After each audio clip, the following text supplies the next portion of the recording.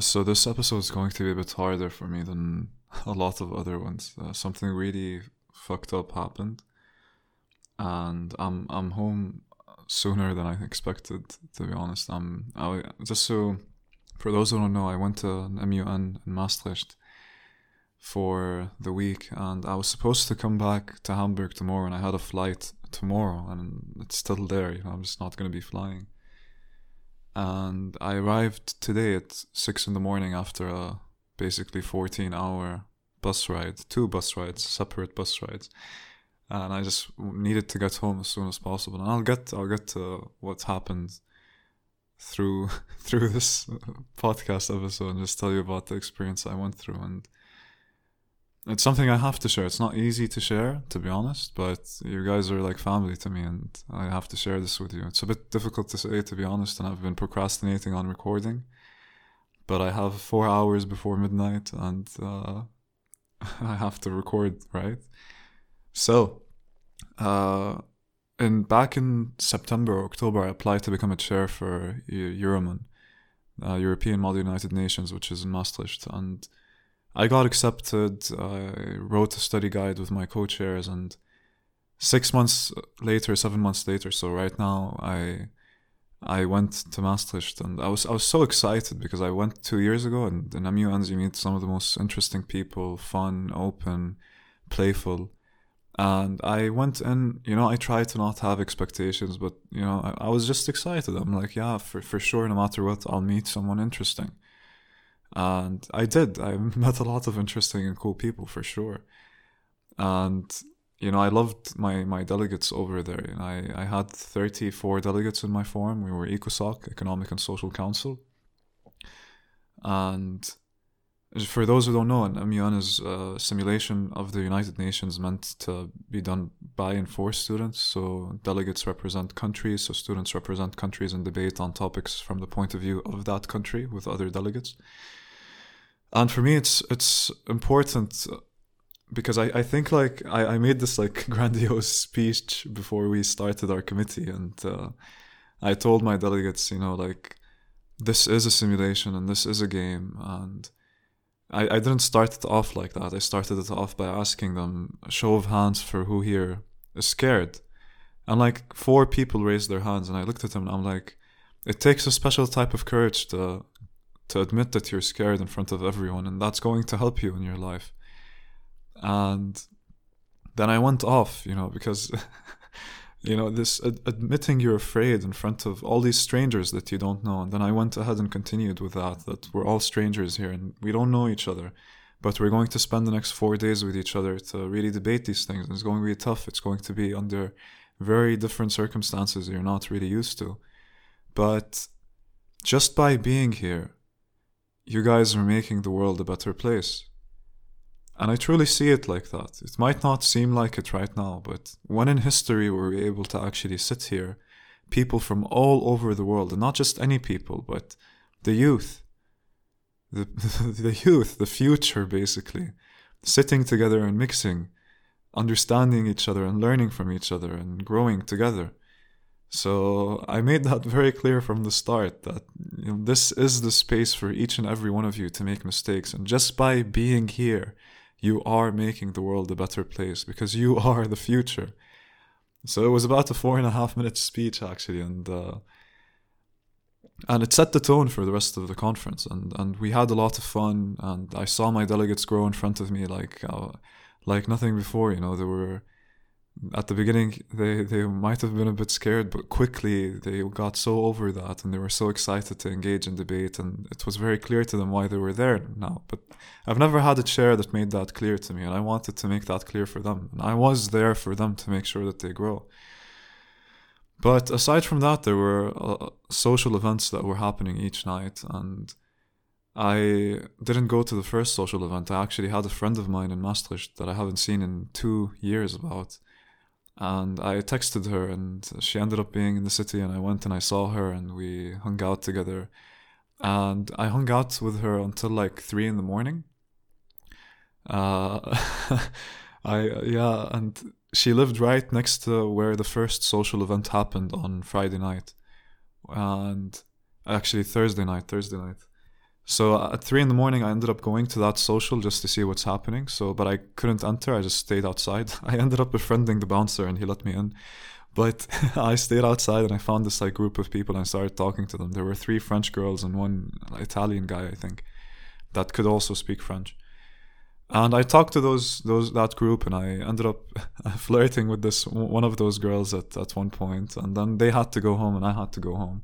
And then I went home, and no, I saw my friend again. I went back to her place, and she actually lent me her bike for the next day, and that was amazing. Thanks, Carly. I hope I get her on the podcast actually at some point. She has such a wonderful heart.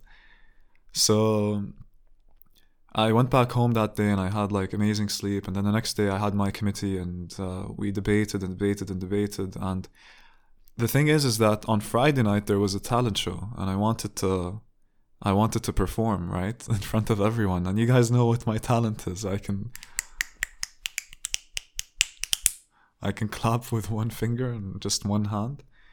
So I've never performed in front of anyone, and I thought, I want to push my limits. I want to perform in front of people and see if I can do this. So I told them, I want to perform for the talent show, and I focused on making that happen. And I talked to the right people, and I had a friend of mine who helped me make it happen, Lubo. He half Siberian and half Hungarian, a nice mix, and really down to earth, amazing guy. So he made it happen, and I went to the venue early on. Before the venue, I went back to the hotel, and I, practiced for like 30 minutes, found the right song, practiced on it, edited out like 30 seconds from it, so it's a bit shorter. And then I went there with a USB and just my body, like I am prepared. But Lubo actually had a Friday the 13th mask from, or not Friday the 13th, Texas Chainsaw Massacre mask, the white mask with just a bit of red around the mouth. And I wanted to wear that because I wanted to be anonymous. I didn't want anyone to really know who I was. And this wasn't something that I wanted to take full credit for, let's say. I just wanted to give this to the people without me having anything to do with it, So I planned it out so that I'd wear the mask and wear a hoodie and go on stage and play the song and make it seem as if at the beginning at the beginning of the song I begin learning how that I can actually clap with one finger, and then when the song like really hits, then I'm clapping like with my hands like full on for the next 3 minutes, and then at the end I sort of lose that ability again. And let's go back like before I performed. Now I told them I want to be the last person to perform because I wanted to put everyone in that mood of what the hell is this, what's going on, and just surprise them, because it is the shock factor behind this talent is insane, right? So I went to the talent show venue a bit earlier at 8:30, and the talent show started at like 9:15. So and I performed maybe at 11:30, something like that. So I went, and I checked the mic, I checked the lighting, the everything, prepared, told them like how I wanted to be, where to put the chair, how high to put the microphones, and all of that. And it was fun because I was never in that situation before, and I found myself really telling them, okay, this has to be exactly like this, the light has to be on like this, turn on the music 5 seconds after I sit down. I go to the light guy and I'm like, you sure you can get the light right? You sure you can get the mic right? You sure you can get the music right? I want this to be perfect. And I was like coordinating with them, and I liked that, But otherwise, I had to like wait between the audience until my turn came up. So I was sitting with Lubo actually, and I saw 2 girls to my right, to my left actually, just sitting next to me exactly. So I just said hi, and they were really excited to talk, and they're like, hey, what's up? And one of those girls, started telling me about how her favorite musician back in the States did a tour in Europe in antique type theaters where the acoustics of her instrument would really be loud and well heard, so that she thinks that this theater that we're in right now would have been perfect for her artist. And I'm just like, cool, this is nice input, continue talking. Interesting. And she continued talking, and she started telling me about how she lives her life in accordance to systems, and she seemed like really playful and really ready to engage and active, just like me. I thought, wow, this person's very similar to me, how odd. And I wouldn't have been able to experience that if I didn't say hi. I was like, whoa, this is pretty cool. And she had to perform too. She wanted to play the ukulele, and she did play at some point, and we all sang together and everything. But after we talked for like maybe 10-15 minutes, and then I sat away for like half an hour, and then I went back and we talked a bit more, and then me, her, and her friend, we went to this other room. We went to this other room in the venue, which was just filled with really nice couches. It's like you enter, and it's this white room with mirrors to the side, a few antique tables which are perfect to have tea on, or yeah, and there's couches around the room that just looked like nice couches. So I look at them, I'm like, you guys want to take pictures? And they're like, hell yeah, we want to take pictures. And they sit down and they start taking pictures. I start taking pictures of them, and you guys know me, I'm just playful as hell, and I saw this person as the type of person who's very playful too, so I was like, sure, let's be playful. Actually, before we went to this room, there was a competition on stage, and I don't know what to call her, the person that holds the mic on stage and introduces everyone, the main speaker, the entertainer or announcer. She says, okay, we need a volunteer for this competition. Is there anyone willing to come up?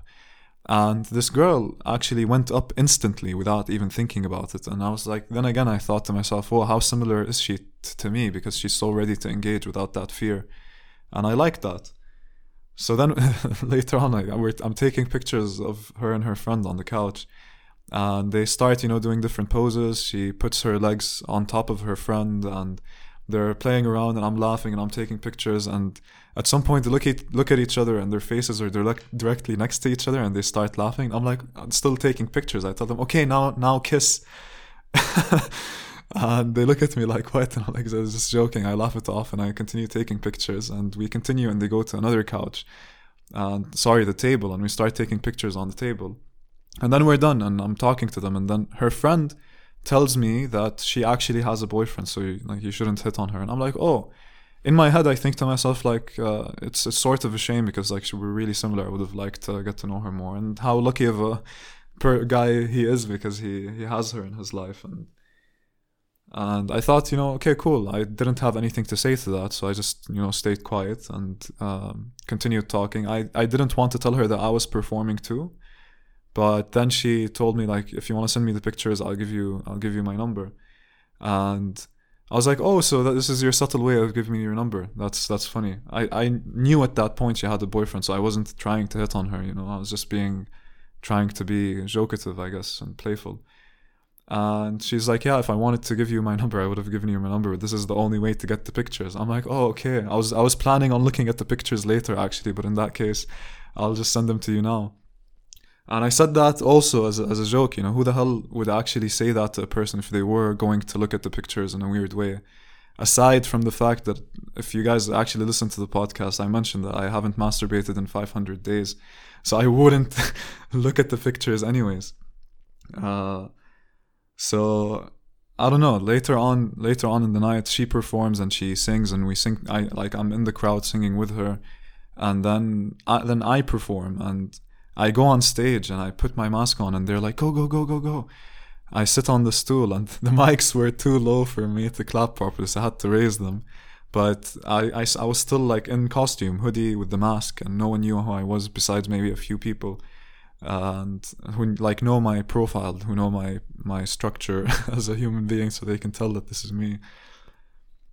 So I clap away, and when I'm on stage, I got like really nervous in a weird way. I wasn't afraid, but my body didn't know what was going on. I was in a new situation, and I started shaking while I was on there, and I was like, I'm not gonna stop myself from shaking or focus on trying to stop myself shaking.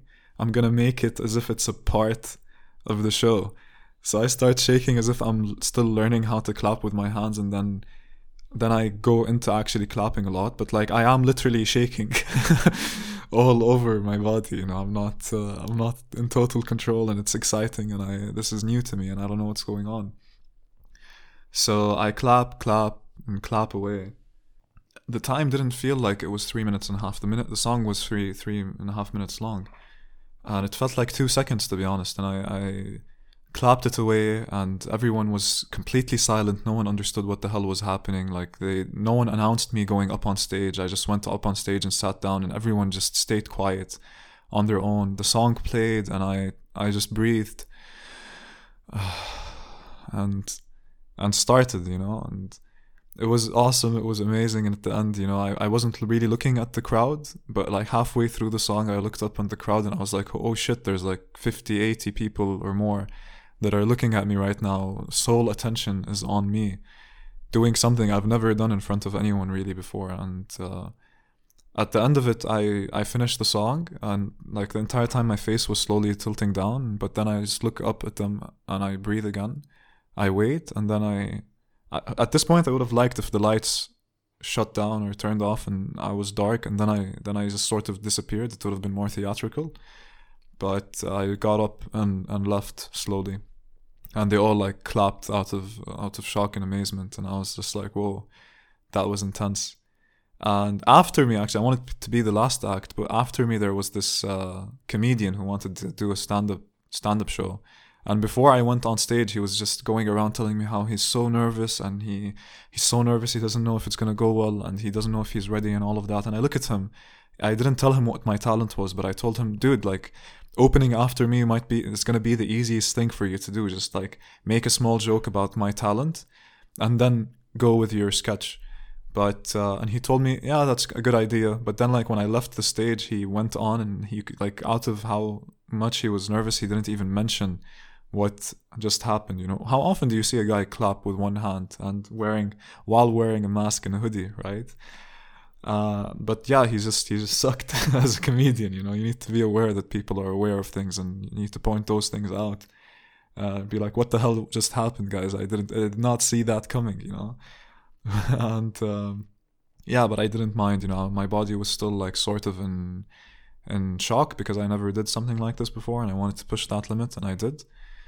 But yeah, it was time to go home. So I went home. I saw Lubo again, gave him his mask, and he gave me some things I forgot at his place. And then we're leaving the building, and I go outside, and I see two people from the organizing team, like, very serious and having phone calls outside. And I look at them while I was leaving, and I ask them, guys, is everything okay? And they tell me, yeah, we're just dealing with something. And I'm like, okay, cool. If you need anything, let me know. And I leave. I still had Carly's bicycle, so I got her bicycle back to her, and I was planning on recording a podcast walking home from her place, which would have been a 23-minute walk. So I gave her the bike. She was leaving to Amsterdam the next day, said bye to her, and then ordered 2 kebabs outside of her place, because I hadn't eaten all day, and I was just so focused on just performing that I forgot to eat, and I didn't have food to eat or time to eat. So I got 2 kebabs, ate one on the way, and I started recording in the kebab store with the guy as he was like, well, as I was paying him for the kebab. But as I was walking and eating, just didn't feel right to talk. I just wanted to devour that kebab, and I did talk a bit, but whatever, I got home, I put the other kebab in the fridge, and yeah, I slept like a fucking baby, to be honest. And then I woke up, and we had the session again with the committee, and it went amazing. For like, I was there at 9. I didn't have time to have breakfast, and then the committee session went on till 11. So for those 2 hours, I was basically like telling everyone what to do and when to do it, and making sure everything went well. And everyone was so excited to debate, and so ready to go at it and everything. And then at 11 there was a coffee break, and I was like, okay. I got out to have a tea, and while I was having a tea, those organizers from yesterday that were on the phone, they came up to me and told me, Khalid, yo, can we talk to you for a little bit? And I'm like, yeah, for sure, what's up? And then I stand there, and we go to a corner, and they tell me, like, very bluntly, Khalid, you've been a great chair, but we've had a lot of complaints from you that you've been sexually harassing women, and they feel very uncomfortable around you. And because of that, we'd like you to pack your things and leave the forum right now, and just leave the MUN. And I look at them, and I've been told worse news in my life, and I don't let things like this faze me. So I really kept my cool, and it didn't faze me at all. And I told them, okay, can you explain to me what's going on exactly, like what's happening? And they further explained, like, there's a few girls that you commented on and then took pictures of, and they felt really uncomfortable and they wanted to get the police involved, but we told them not to. And we found that because the incidents were numerous, we decided to cut the losses, and we think this is the best way to go on about this, and we want you to just take your things and leave. And I tell them, like, yo, this is unacceptable. I haven't harassed them. My intention was always good. I would never hurt any of these girls. And just kicking me out like this is inappropriate. I paid a lot to come here. I'm spending a lot of time to be here. And I'm here for my delegates, and I'm making sure that my delegates are having a very good time, and they're growing, and I'm seeing them grow, and I'm taking care of them. We had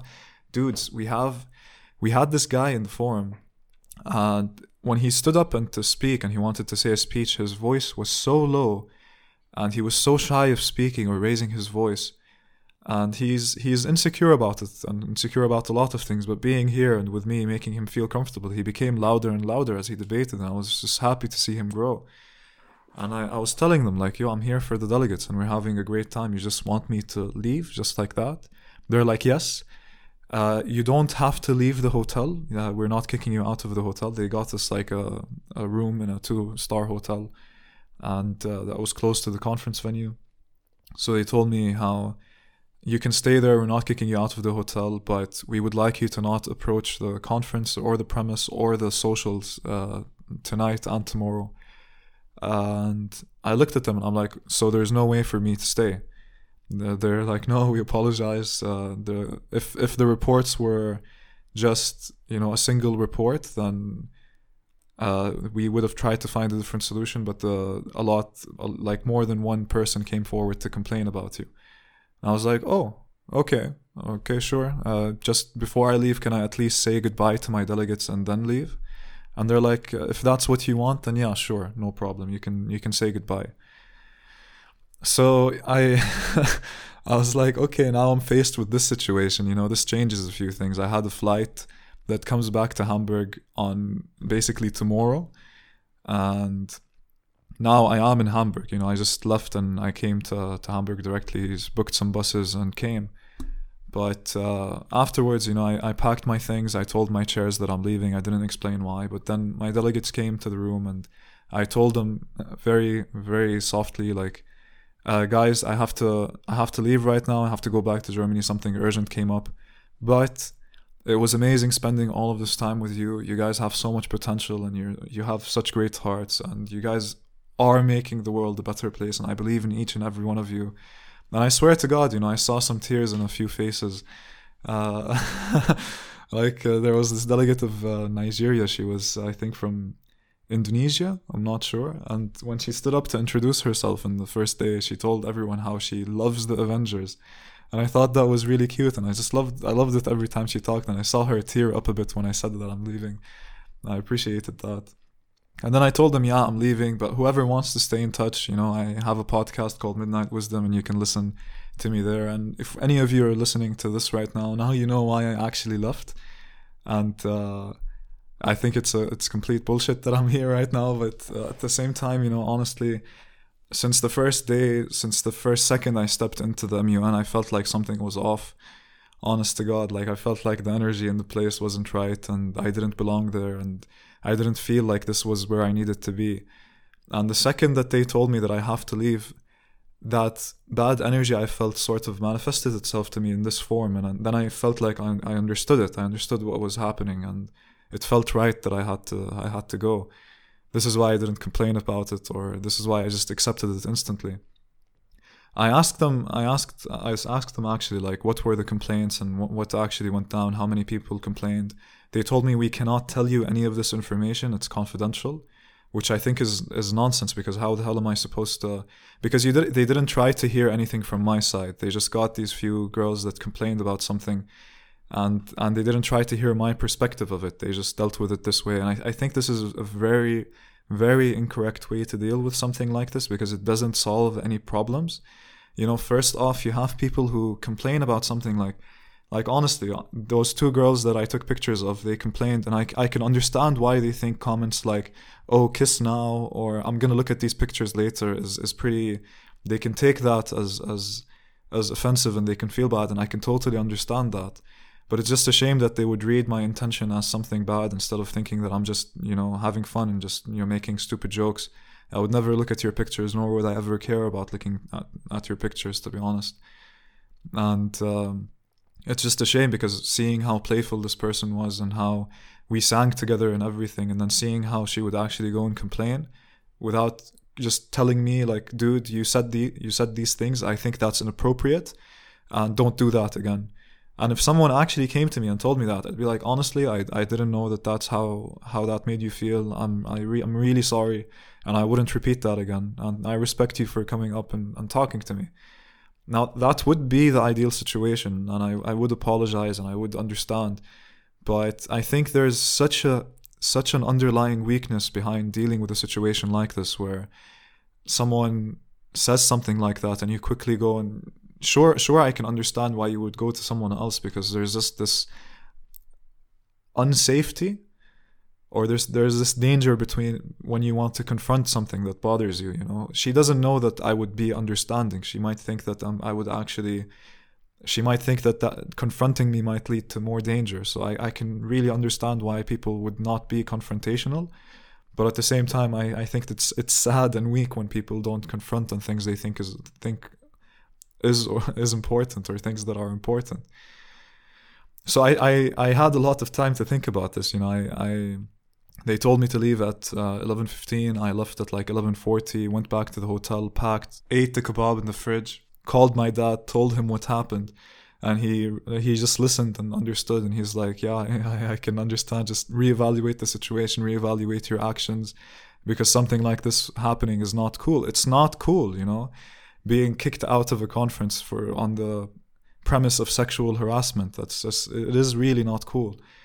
And knowing that I never hurt anyone, or I never intended to hurt anyone, and just because, some girls might have felt uncomfortable sexually by me being around them without me even intending to be that, that's fucked, right? I reevaluated a lot of my actions, but then I realized that I went through all the interactions I had with every single girl that I interacted with ever since I stepped foot in the damn city. And then I understood that the girl that I flirted with that first night when I went out in front of that first party, that went fine. We flirted a bit, nothing really happened, but we just flirted and it was fun. And then she left.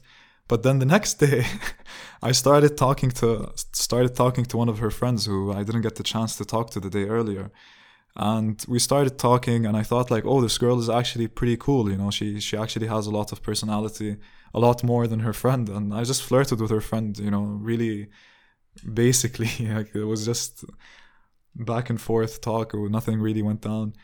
So I talk to her and I tell her like you're actually interesting after like 20 minutes of talking to her. And I tell her, yeah, we should have a wine together tonight and get to know each other a bit more.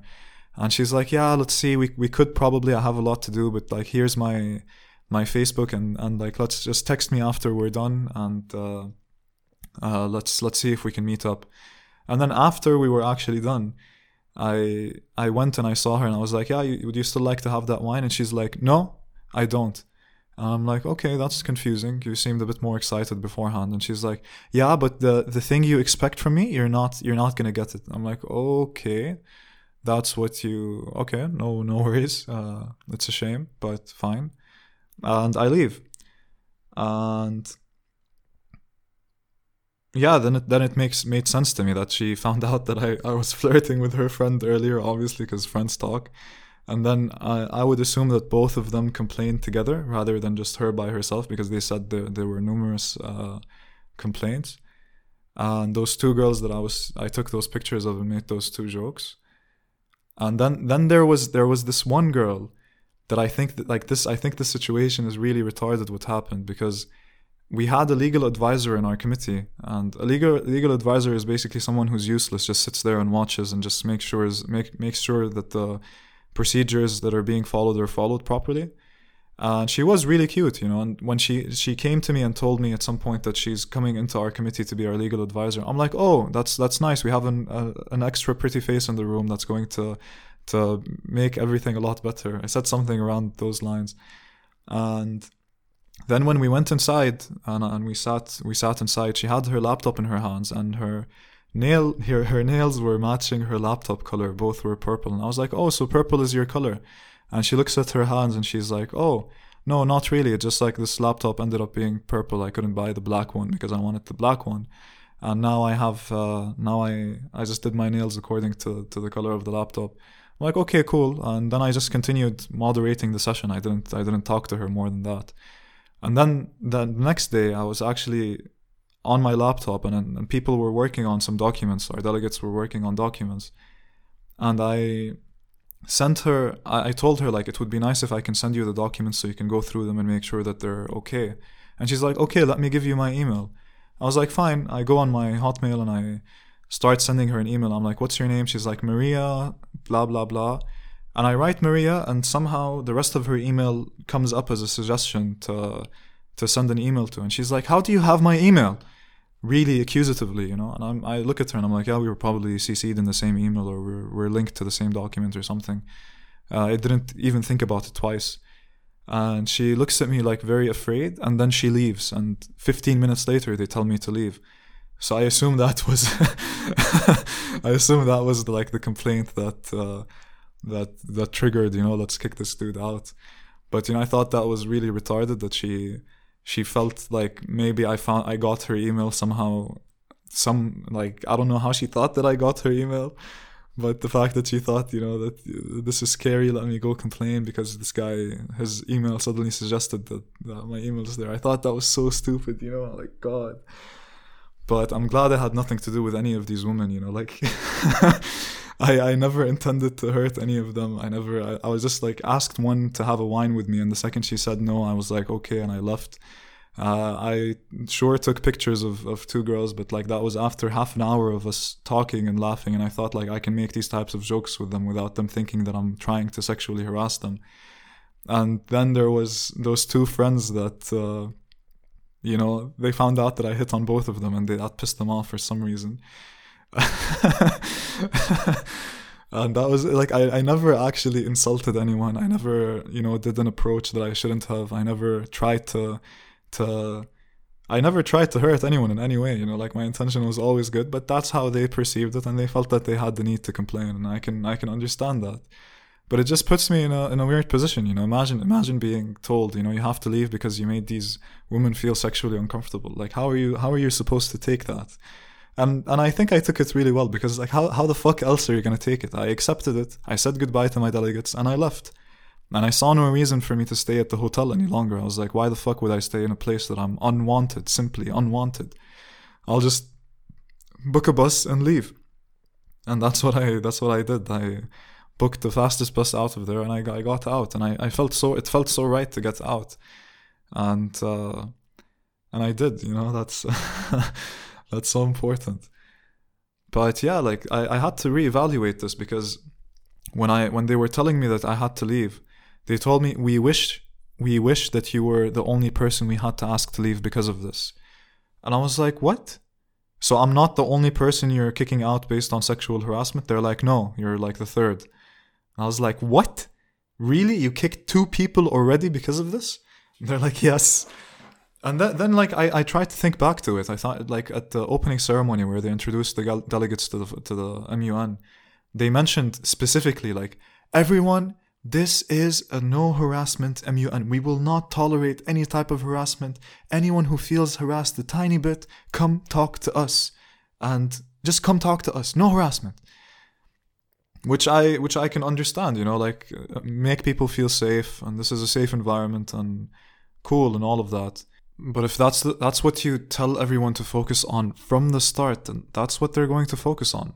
But I've always thought, like, honestly, like, I'm not gonna sugarcoat this. MUNs, I think, is a place for people to hook up with other cool, smart people, and that's what it's always been for me in a very real sense. A lot of people from all over the world, really intelligent, really bright, really at it. And if you flirt and there's a connection, awesome, go for it. If there isn't a connection, I'm not going to continue pursuing you. And I didn't continue pursuing anyone that I didn't see a connection with. The only person I felt a connection with, I actually told directly after they told me to leave.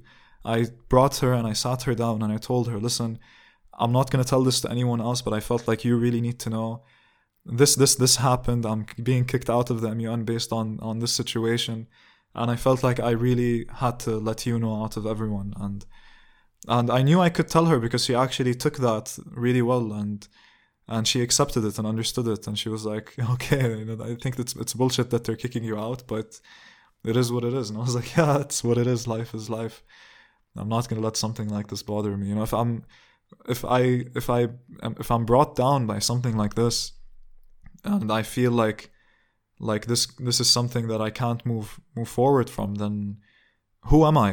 How am I going to build the things that I want to build, and how am I going to create the change I want to create in the world?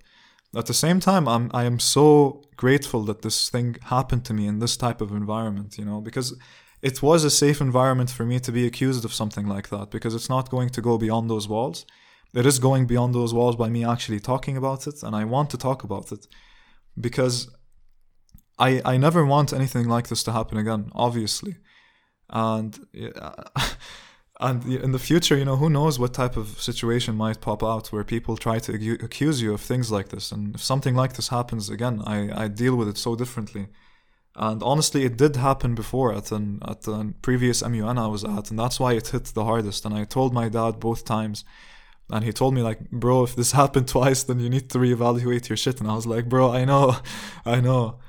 But the first time it actually happened, I was an admin staff. Like, I was the type of person who would help out in the organizing or the small stuff, like giving people breakfast or giving them croissants or snacks or things like that. But in one committee, I was actually one of my previous delegates a few years back. She was actually chairing a committee, so I sat with her and she let me sit and try to chair a bit with her, and that was fun. And then she wanted to do punishments for her delegates, and I told her, I'm great at doing punishments, let me do the punishments. And she's like, okay, no problem. So when I was in my semester in Madrid, actually, we went to this road trip, like 60, no, a bit more, maybe 120 students. We went on a trip to the north in a camp, and we camped there for a day. And over there at night, we played this game. They brought like maybe 15 people in a circle, and I was one of those 15 people. And they brought out a stuffed elephant, and they gave the elephant to the first person to the right, and they told them, okay, guys, now everyone has to kiss the elephant on one body part. But the rule is you cannot kiss the same body part twice. And everyone, we're 15 strangers, and we all started laughing, like, okay. Then they spread the elephant between everyone. Everyone kissed a different spot. I think I kissed the ear and the right ear, yes. And then it passed by me, and it got to the end, and then like everyone kissed a body part. Fantastic. So the next thing in the game, she says, it was a girl actually introducing the game. She said, okay, now this is the plot twist. Every single one of you who kissed the elephant at a certain place, you have to kiss the person next to you, to your right, where you kissed the elephant. And everyone was like, oh, that's going to be embarrassing. But everyone, did it. And, some people kissed, the top of people's feet or their back or their ears. I kissed the person next to me on the ear. And there was a girl or a guy who kissed the elephant on the mouth. So what he did was he jokingly held the girl in a romantic position and made it look as if he was making out with her by blocking her head from the rest of us, which I think like was a cool move on his side. He was a funny dude. His name was Majid, and he had such a distinctive laugh, but he was always on MDMA. This guy, funny dude. So yeah, he didn't actually kiss her, but like we all laughed, and then we continued with our day. So in this committee with my delegate who is now a chair, she had a stuffed toy, a goose called Gunta, and I took pictures with Gunta before, and I have pictures with him on Facebook. So I took all the delegates and the ones that needed to be punished, and I put them in a circle, and I did the same exact game. And I told them, kiss them kiss a body part of the turtle and of the goose, sorry, and they did. And then when it came back to me, I told them the plot twist is now you have to kiss the person next to you on where you kissed the goose. And everyone did, everyone, someone kissed someone's hand, someone kissed someone's ear, someone kissed someone's shoulder, someone kissed someone's foot. I was like, yes, you go, boy. And at the end, like the last two people, there was a girl who kissed the goose on the mouth, and without even asking, without even thinking about it, without anything, she went ahead and kissed the boy next to her on the mouth. And I was like, oh shit, I did not see that coming. I look at her, I'm like, that was awesome. I high five her, I laugh. I think like it's pretty cool that she actually did that. And then everyone goes to their committee and everything's fine. And then the next day, I get a call from the Secretary General, and he's like, yo, you did a type of punishment, and one of the girls there felt really sexually uncomfortable. Because of that, we don't want you to come to the conference today. Now that for me was shocking, but that I really understand. This girl felt like she was under pressure in a social group, and she actually kissed a guy she didn't want to kiss, even though she didn't complain, she didn't object, she didn't anything. She just went with it and did it. But out of the pressure, out of everything, she did it, and she wasn't comfortable with it, and she complained, and she actually was bothered by it. And that's something I can really understand. And it's something that I took a lesson from, and I was like, okay, I'm not going to force anyone to play a game that's sexual like that ever again. Or if I do, I'm going to make it very clear that anyone who doesn't want to do it can back out, But this new situation happening again, it didn't shock me as much because that happened too. But really, what type of what am I supposed to, how am I supposed to see this, and how am I supposed to react to this? Something being kicked out of two MUNs twice because of people complaining that they were sexually uncomfortable.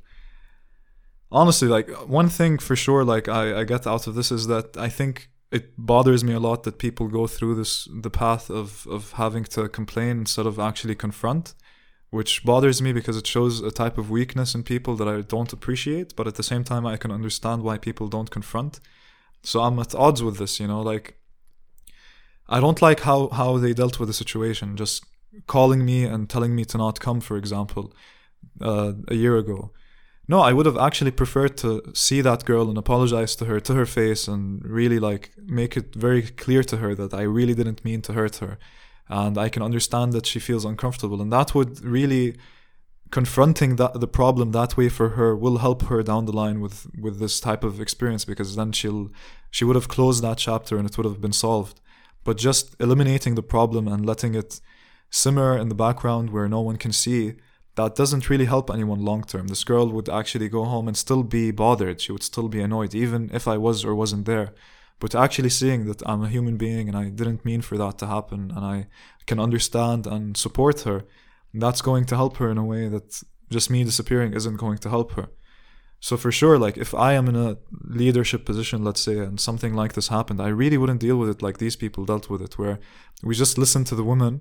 It doesn't matter what the guy thinks or what he says or what he did. They were bothered by him. Just kick him out. No discussion, no anything. I didn't do anything illegal. I didn't hurt anyone physically. I didn't hurt anyone verbally. I didn't intend to hurt anyone, at least. And you never bothered to listen to me. I'm the one who paid so much to come here too, and I'm here for my delegates, and you just kicked me out without a second thought. It's not right. It's really not right. If you want to kick me out, it's fine, but at least let me feel like I have a voice to be heard too. Not just you, not just the few women who, two of them complained because I hit on both of them and that pissed them off. And that for them is an ego issue, that's an ego problem that they have to deal with, that has nothing to do with me.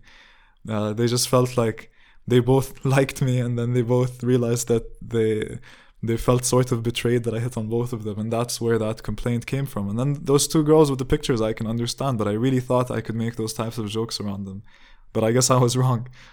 But otherwise, and then this other girl with the email situation, really, that was That was just her being stupid, you know?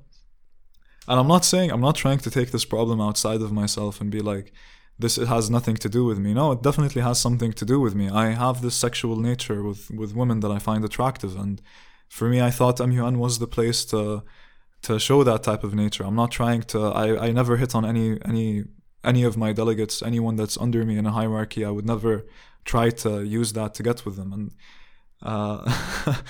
and it's just sad that this is how it ended up being.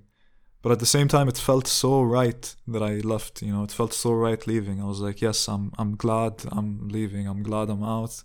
This is not my place. This is not where I need to be. It's such an important lesson to take out of this, so that things like this can happen. I'm glad it happened in a safe environment where the consequences were me just going home. And I want to be home. It's actually a good thing for me. I have so much to do.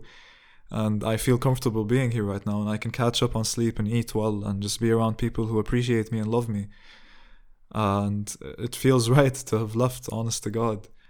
And I'm glad I didn't stay. But the lesson I got out of it was good. You see people in different light. You see yourself in a different light too, and it's healthy. Like I'm glad I can share it with you guys, and I really would not want to be in the situation again, you know. And who knows who would listen to this recording, for example, 10 years from now, and actually try to use it to support their case in trying to blackmail me or trying to frame me, let's say, for being whatever they want to frame me for. And that's really possible, and that really could happen. All I know is that my intention is good, and I'll always continue to try and be good, and I would never hurt anyone. The second this girl said no, with the wine girl, for example, I was just sad, you know. I made a few jokes to try to soften the blow, you know. I went for my heart, and I'm like, oh, and you know, and then I left. And then I texted her on Facebook and I continued the joke. I was like, whoa, I didn't know that asking you out for a wine can be this dangerous. And what she answered was, then you should learn to back off when someone tells you no. And that confused me, because the second she said no, I was like, okay, and I didn't push it, and I left, and I didn't talk to her after that. But hey, like I said, you know, there were French, some French people have an attitude, and she was pissed about me hitting on her friend too, and she wanted to complain, and I can get that, you know. But yeah, it doesn't feel good, to be honest. I feel sort of in Arabic mazloom, and I feel misjudged, you know. I don't like people judging me in this light, but at the end of the day, the energy in the MUN all over felt wrong, and I'm sure I wasn't the only one who felt it. You know, it wasn't planned properly. There were supposed to be 500 delegates coming, and there were only 300, so that's 200 people missing. And it felt empty, it felt bad, it felt not planned properly. They didn't give us enough food, they didn't give us enough anything. They weren't as supportive as they needed to be, or they weren't there as often as they needed to be, and it just felt off all over. So I'm sure I wasn't the only person that felt that, and I'm sure that type of energy, when you feel it around you, it makes you act out in a way that just supports that energy, right? Because that's the energy that you're in. But yeah, otherwise I got to see a very good friend of mine in Maastricht, and I love that I got to see her. I got to perform clapping in front of an audience. I've never done that before, so I got to break that wall. I got to meet really interesting people that I hope I get to see more often in my life, you know, especially, you know, it felt really good telling that girl specifically that this is the situation that happened, and I'm really glad that she actually understood. And I'm really happy that I got to spend time with the delegates that I had. They were wonderful people, really good hearts, and really they were making the world a better place just by being there. I actually had it's worth mentioning, the delegate of Algeria. So directly right after they told me I needed to leave, I went to pack my things, and you know, I wasn't in total shock, you know. I was just like, okay, this is the reality of the situation, and this is how I need to act now to accommodate that reality. And I go to my desk and I start packing my things, and this delegate comes up to me, delegate of Algeria, and he's a great delegate. He debated a lot, and he was really diplomatic and really smart and really how can I say this, knowledgeable. Yeah, he came up to me and he's like, "Yo, chair, honorable chair, I wanted to ask you this earlier, but do you have feedback for me?" And I looked at him, and I just got 5 minutes out of being kicked out of the the MUN, but he is exactly why I'm here. I was there so I can help him and everyone else in that room become better people. That was my job, and that was the only purpose for why I was there. Trying to hook up or get laid was really a secondary objective, and it ended up screwing up my first objective, obviously. But I looked at him, and I looked him in the eyes, and I was calm, and I looked at him and I said, "What do you think you need to change about yourself?" And he paused and he started thinking, and I let him think. I didn't interrupt that. Just let him think, let him think, let him think. It took him like 30 seconds of pure silence. And he said, "Okay, I need to practice my English. I think my English needs a bit of work." So I looked at him and I'm like, "What are you doing to practice your English?" And he said, "Yeah, I'm taking classes back in Barcelona, and I'm practicing with my writing and with my words and my everything." And I looked at him, I'm like, practicing with your writing is important, but what's more important is your accent. You do have an accent, and I'm sorry to say this, but people will take you more seriously if your accent is more proper. And he looked at me, he was like, "You're right." And I looked at him and I said, "Yes, how are you going to improve your accent?" And he thought to himself and he didn't know. And I told him, "Okay, what I do is I record myself. Obviously, I have a podcast. I record myself and I listen to myself talk. And then as you listen to yourself talk, which, by the way, is not something a lot of people have the courage to do, but I'm sure you have the courage to do that. Listen to yourself and see how you say certain words and how you think you can actually practice saying those words in a better accent, and just practice those movements with your mouth in front of a mirror, and you'll get that down." And he was like, "Okay, so I should start listening to myself to improve my accent. Fantastic." And he's like, "Do you have any other advice?" I'm like, "No, what do you think you need to improve?" And he looks at me and he's like, "Okay, I think when I talk, I feel like I'm rushed. So when delegates talk about whatever they're debating, they usually have 1 minute to say their speech." So he told me, like, "I feel really rushed in this 1 minute, and like I try to bring everything I want to say into a close, and I always feel rushed." And I looked at him and I'm like, "Yeah, I can understand that. But remember, you have 1 minute, and when you try to cram a lot into 1 minute, people end up not hearing anything. So what's important is to understand that within that 1 minute, you want to get one message, 2 messages tops across to people, but you have to be very clear on the message that you're trying to get across. Once you know that, you'll get that across within the minute, and you won't be rushed, and you'll probably save some time too. So just focus on a single point and do it." And he looks at me like, "Yeah, you're right." I'm like, "Yeah, cool. Let's continue. What else do you think you need to improve?" And he looked at me and he says, "Yeah, I think I move my hands too quickly and too fast." And I look at him and I say, "Okay, what do you think you can do about that?" Again. And he told me, like, "Yeah, I can be calmer, slower, or anything." I'm like, "You know what I think would look good on you?" And I take his hand and I let him put it in his pocket, and I tell him, "Talk right now." And he starts talking with his hand in his pocket. I'm like, "Yeah, that actually looks a lot better. Try that out right now and see how that feels as you continue." And he's like, "Yeah, that's awesome. I'm going to try that. It feels right." I'm like, "I'm glad you think it feels right." And then he's like, "Wow, thank you so much. That's amazing." I'm like, No. Before you go, tell me right now, what are the things you need to change, and how do you need to change them?" And he looks at me. He's like, "Okay, my accent, and I need to record and listen to myself. Feeling rushed, but then I just have to focus my message on one certain point and get that message across. And then my body language, I just need to be a bit slower and be relaxed and put my hand in my pocket, for example, as I talk, and then I have my other hand to talk with. So that's half the information being displayed outwardly to the world." And I looked at him and I smiled and I shook his hand, and I'm like, "But otherwise, you shouldn't worry. You're doing a great job, and I'm really proud of the progress I've seen in you the past 2 days." And he smiled, and I saw like he was really happy, and that made me happy, even though like 10 minutes ago I was told to leave the forum. And that was why I was there, for these people. And I didn't want what happened to disturb that goal or that mission. And I did that, and I afterwards directly said bye to all of them, told them about the podcast, told them about the online course, and now I'm here. I took a bus, talked to my dad, and said bye to those I needed to say bye to, and left. But really, it's nice to get this off my chest. It doesn't feel that good, but at the same time, I'm glad that I was put in this type of situation, in an environment where there weren't really any real consequences.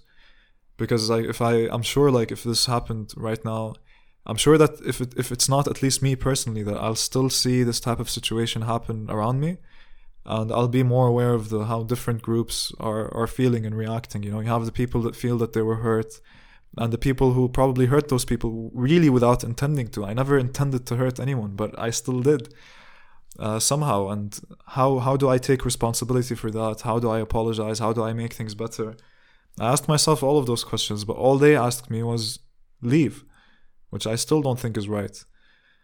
But whatever, we're living in a society where I think people are really a lot softer than they need to be in a lot of ways. And I think it's just, in a way, very weak that people would react like that to those things, She could have easily, at least with the picture situation, I actually thought, we were similar and, we were sort of from the same branch, playful and fun. And I thought I could be that with her. Apparently not.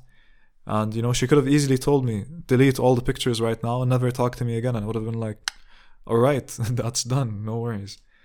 But she thought, complaining was the right way, and if she thinks that's the case, good for her. But otherwise, I'm just going to continue to try to be a good person, because that's all I've ever wanted to be. Even in the MUN, during the time in Maastricht, I had the opportunity to do good with my delegates, to do good in my surroundings. I was walking to the supermarket the first day I was there. I was walking to the supermarket, and on the floor I see a big black wallet in the parking lot, and I look at it, I'm like, oh, wallet. I go pick up that wallet. I check the wallet to see if there's an ID, to see if there's something to get me back to the person who owns this wallet. I didn't think about taking the money. I didn't think about keeping the wallet. None of that even entered my brain. I was like, okay, here's a wallet. What's the easiest way and fastest way for me to make sure this wallet gets to the rightful person? And then I start walking. Lubo was next to me. And I start walking and I start checking the ID, and I wanted to just open up the ID when someone to my right in his car looks at me and he says, you, come. And I go to him and he says, this, mine. And I look at him and I'm like, yeah, but can I see the ID? And he got pissed at that and he just took it and he drove away. And I was like, whoa, did this guy just think I was gonna steal his wallet? Even though all my intention was to somehow get it back to him. And then I thought, maybe it isn't even his wallet. I should have really checked the ID and made sure that it was. But then I look in front of me and there's this guy in front of the supermarket door, 5 meters away. He looks at me and he smiles this big smile. He looks at me, he just gives me a thumbs up. And he walks inside of the supermarket. And I was like, yeah. I give him a thumbs up back and I smile and he smiles and leaves. And I just thought that was cool, even though this guy who maybe didn't own the wallet, but he took it anyways. That situation happened and that didn't feel that good. It made me feel really good that this guy outside of the entire situation actually saw it and, appreciated something that he had nothing to do with. And then went on with his day. I thought that was cool. But then it made me think, it wasn't attributed to me that I did something good right now. I didn't choose for the wallet to be there. I didn't choose for the person that owned the wallet to be that close. I didn't choose any of that. I ended up doing a good thing, not because my intention was to do good, but I felt more like the good happened through me rather than it was something that I did. And I've been feeling that a lot, and I've been seeing more opportunity for me to do good more and more often. And I think that's a funny thing that life is showing me lately. And I wouldn't say this entire situation was bad, right? Everything sort of worked out perfectly for me to get home. You know, like I had a kebab in the fridge, I had returned the bike already to Carly, and everything was so smooth, you know, even though it was something that was technically bad, I think it was something that really needed to happen. And I'm thankful for the experience regardless. We said this is going to be a long journey, and this is one lesson along the road, right? I hope we all learned something out of this. I know I did, and I'm glad I could share my story with you guys. At least now I feel heard, right? I love all of you, and take care.